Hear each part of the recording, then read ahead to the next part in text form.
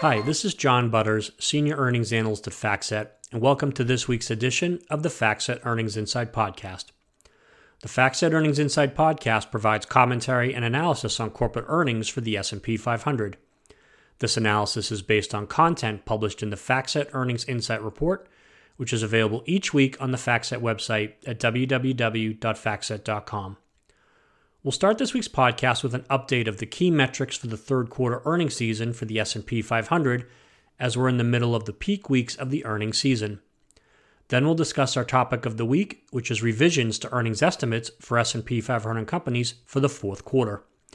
Analysts have been increasing earnings estimates for S&P 500 companies over the past few quarters. Is this trend continuing in the fourth quarter? But first, let's provide an update for the third quarter earnings season for the index.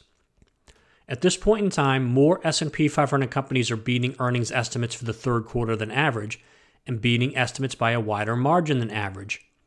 Due to these positive surprises, the index is reporting higher earnings for the third quarter today relative to the end of last week and relative to the end of the quarter.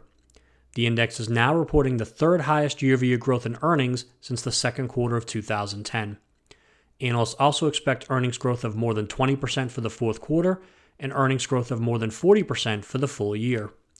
These above-average growth rates are due to a combination of higher earnings for 2021 and an easier comparison to weaker earnings in 2020 due to the negative impact of COVID-19 on a number of industries.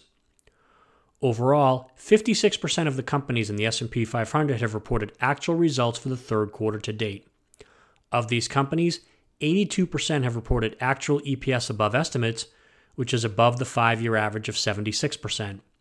If 82% is the final percentage for the quarter, it will mark the fourth highest percentage of S&P 500 companies reporting a positive earnings surprise since FactSet began tracking this metric in 2008. In aggregate, companies are reporting earnings that are 10.3% above the estimates, which is also above the 5-year average of 8.4%. Due to the number and magnitude of these positive earnings surprises, the index is reporting higher earnings for the third quarter today relative to the end of last week and relative to the end of the third quarter. The blended earnings growth rate for the third quarter is 36.6% today, compared to an earnings growth rate of 32.6% last week and an earnings growth rate of 27.4% at the end of the third quarter back on September 30th. Now, when we use the term blended, we're referencing that the growth rate combines actual results for companies that have reported and estimated results for companies that have yet to report. Positive earnings surprises reported by companies in multiple sectors, led by the healthcare, communication services, information technology, and energy sectors, were responsible for the improvement in overall earnings for the index during the past week. At the company level, the top contributors to the earnings increase for the week were Alphabet, Chevron, Microsoft, and Gilead Sciences. Positive earnings surprises reported by companies in the financials, healthcare, and information technology sectors have been the largest contributors to the overall increase in earnings for the index since the end of the third quarter. At the company level, the top contributors to this increase in earnings since September 30th are Alphabet, Intel, JP Morgan Chase, Goldman Sachs, Chevron, and Microsoft. If 36.6% is the actual growth rate for the quarter, it will mark the third highest year-over-year earnings growth rate reported by the index since the second quarter of 2010, trailing only the previous two quarters. The unusually high growth rate is due to a combination of higher earnings in the third quarter of 2021 and an easier comparison to lower earnings in the third quarter of 2020 due to the negative impact of COVID-19 on a number of industries.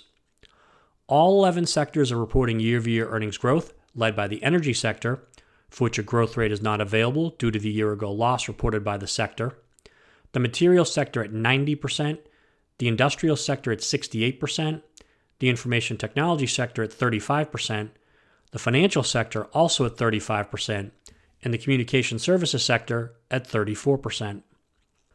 Looking ahead, analysts project earnings growth of more than 20% for the fourth quarter and earnings growth of more than 40% for the full year.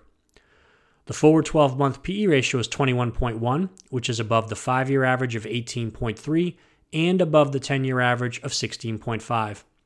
It is also above the forward PE ratio of 20.1 recorded at the start of the fourth quarter, as price gains have outpaced upward estimate revisions over the past few weeks.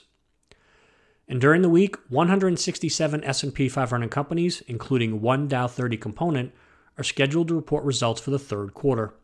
High-profile companies scheduled to report earnings during the week include Amgen, Pfizer, Berkshire Hathaway, Moderna, and CVS Health.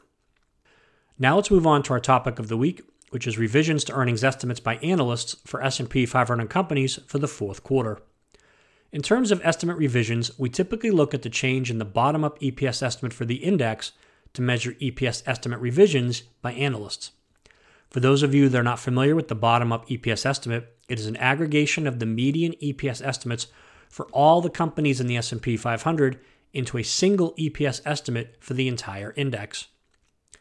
During the month of October, analysts increased earnings estimates for companies in the S&P 500 for the fourth quarter as the Q4 bottom-up EPS estimate increased by 0.9% during this period. How significant is a 0.9% increase in the bottom-up EPS estimate during the first month of a quarter? How does this increase compare to recent quarters? Well, in a typical quarter, analysts usually reduce earnings estimates during the first month of the quarter. During the past 5 years, the average decline in the bottom-up EPS estimate during the first month of a quarter has been 1.4%. During the past 10 years, the average decline in the bottom-up EPS estimate during the first month of a quarter has been 2%. And during the past 15 years, the average decline in the bottom-up EPS estimate during the first month of a quarter has been 2.2%.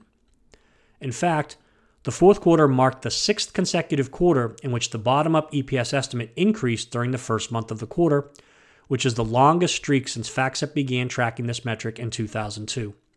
The previous record was 4 quarters, which occurred in the first quarter of 2004 through the fourth quarter of 2004.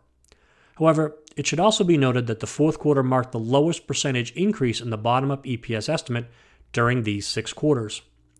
At the sector level, 6 sectors have recorded an increase in their bottom-up EPS estimate for Q4 during the first month of the quarter, led by the energy sector at 21.5% and the materials sector at 4.7%. On the other hand, 5 sectors have recorded a decline in their bottom-up EPS estimate for Q4 during this period, led by the industrial sector at negative 8.2%. As the bottom-up EPS estimate for the index increased during the first month of the quarter, the value of the S&P 500 also increased during this same period.